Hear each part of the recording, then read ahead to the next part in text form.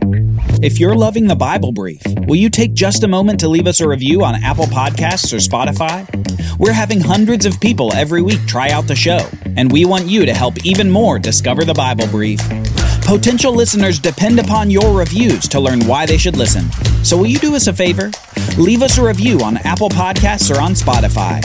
Join the cause to help the world learn the life-changing story and message of the Bible.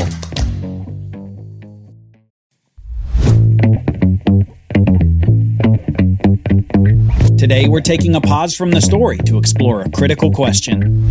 What does the narrative so far have to do with Jesus? We'll look into that today on the Bible Brief.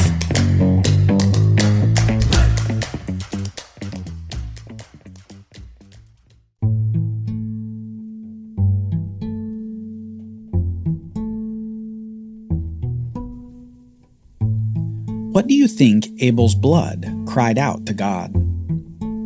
Remember when God confronted Cain with the murder of his brother? God said, "What have you done? The voice of your brother's blood is crying to me from the ground." Do you think that cry of the blood contained words? Maybe an angry cry? Was it an accusation that Cain did this to me? Or was it a sad cry of despair? Well, I wish I could tell you that the Bible gives us the answer to that question. But at the end of the day, it appears that the language used is more symbolic and literary than it is literal. That is, it's probably not that Abel's blood literally made a sound. It's more likely that the fact of Abel's death, known by God, was itself a cry of injustice and discord to God. Imagine this from God's perspective, which I admit is impossible, but we can try anyway. God, the author of life itself, the creator of human life, the one who breathed into man to make him alive. God, in his knowledge of Abel's death, experiences the natural discord of death, the upside-down nature of death, that death stands in opposition to life, that it's a separation of things that should be together. God was the one who put everything together, and now death was tearing things apart. We can at least try to imagine the thoughts of God in that moment. He didn't need to hear anything from the ground to know what happened to Abel.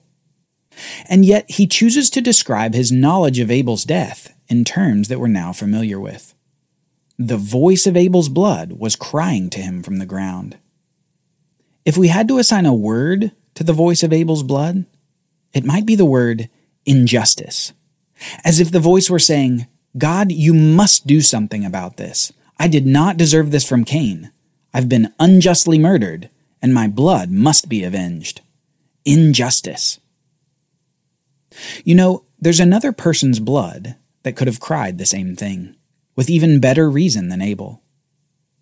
When Jesus, God in the flesh, came to earth, he was murdered too. He was murdered by the jealous and angry leaders of Jerusalem, condemned to death with false testimony, and placed on a cross to die a criminal's death. If anyone's blood could cry injustice with the blood of Abel, it would have been the blood of Jesus, the only truly sinless and innocent person. And yet, there's a small note in the New Testament book of Hebrews that I want to point you to. This is from Hebrews chapter 12, verse 24. In this verse, Jesus, by virtue of his sacrifice on the cross to save sinners from their sin, by virtue of this free gift offered to all, Jesus is said to have, quote, blood that speaks a better word than Abel, unquote. Let me say that again. Blood that speaks a better word than Abel. Thousands of years after the murder of Abel, God, through the writer of the book of Hebrews, is using the illustration of Abel's blood speaking as a contrast to the blood that Jesus shed on the cross. The writer says that Jesus' blood speaks a better word than the blood of Abel. It speaks a better word than the injustice of Abel's blood. Jesus was different than Abel. Abel was taken by surprise when Cain rose up and killed him in the field. But Jesus wasn't surprised at all when he was condemned to death. In fact, Jesus didn't even resist it. Being God, he could have put a stop to the whole ordeal. but instead he endured it. He endured it because his blood was spilled for a purpose different than Abel's. Jesus was, in a sense, avenging the blood of Abel, avenging all the blood that was ever spilled out of hate, avenging every wrong that had been done, every sin from one person to another. But the special thing about Jesus was that he was taking the vengeance upon himself. He was both the avenger and the one upon whom vengeance was taken. He was taking the vengeance, you might say, that Cain deserved, or that any other aggressor deserved. Jesus was taking that vengeance upon himself. Jesus, in his body on the cross, answered the cry of Abel's blood. If Abel's blood cried injustice, Jesus' blood had a better and more satisfying word to the world: justice. There at the cross, justice, vengeance, and mercy meet. Jesus willingly gave his life so that victims might have their justice served, and that aggressors might have their sins paid for. More than that, to both victims and aggressors, he offers his blood as the satisfaction for their need. Jesus' blood speaks a better word than Abel's. Now keep this in mind, and then remember what we talked about on our last episode with Noah and his sons. Remember we said that it's an important principle in the Bible that life is in the blood. The blood itself is the primary signifier of life in the Bible. Abel's blood was significant because it was the first human physical manifestation of death in the Bible. It was the first time that a human physically died when Abel's blood was spilled. Abel was an example of what was to come in the Bible. We briefly went through the genealogy of Adam, all the way from Seth, the son who replaced Abel, all the way down to Noah.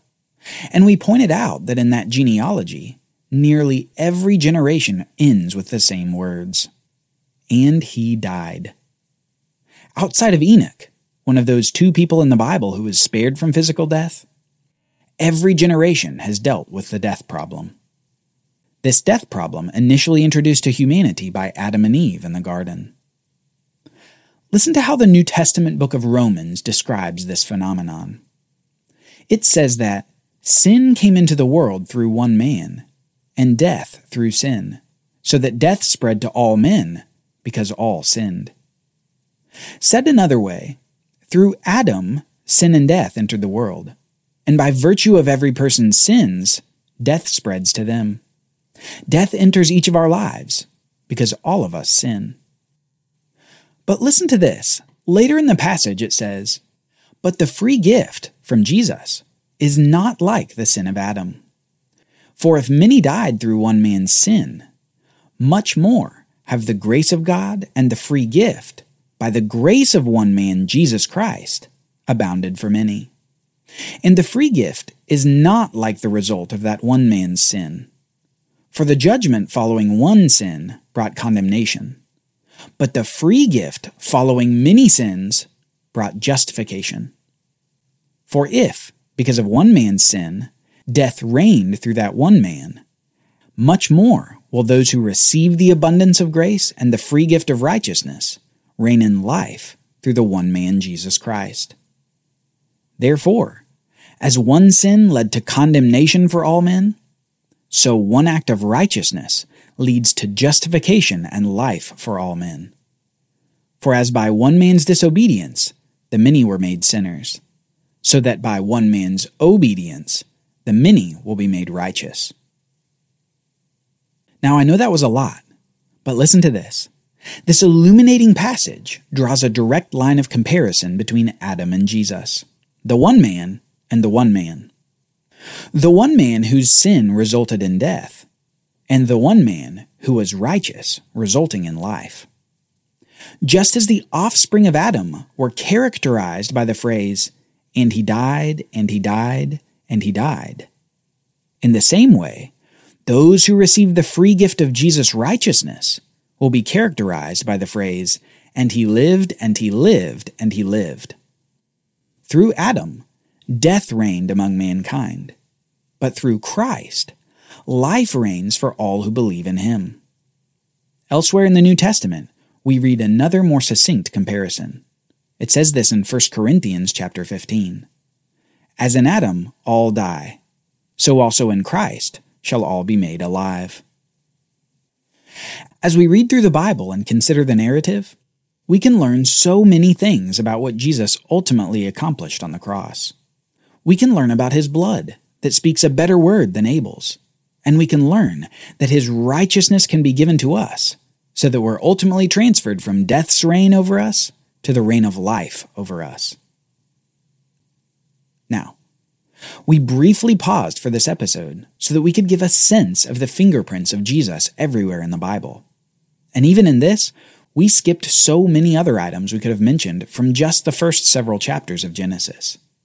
What we wanted to do is just whet your appetite for more learning and study as you go through the Bible story with us.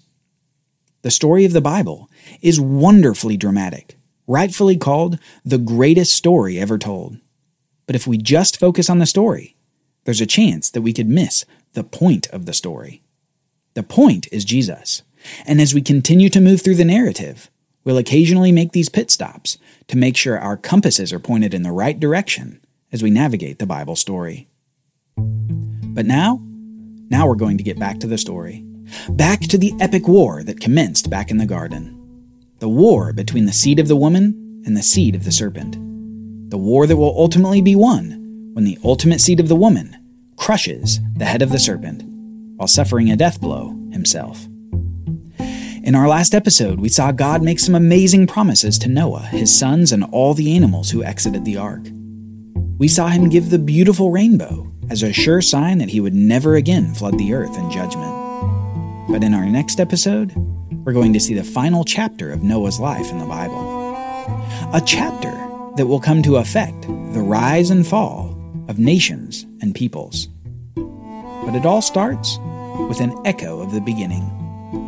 A garden, a fruit, and a naked man. See you next time on the Bible Brief.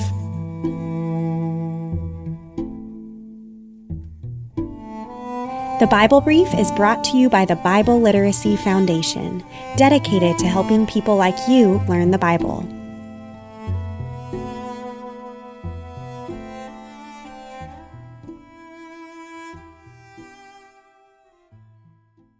Copyright Bible Literacy Foundation 2023.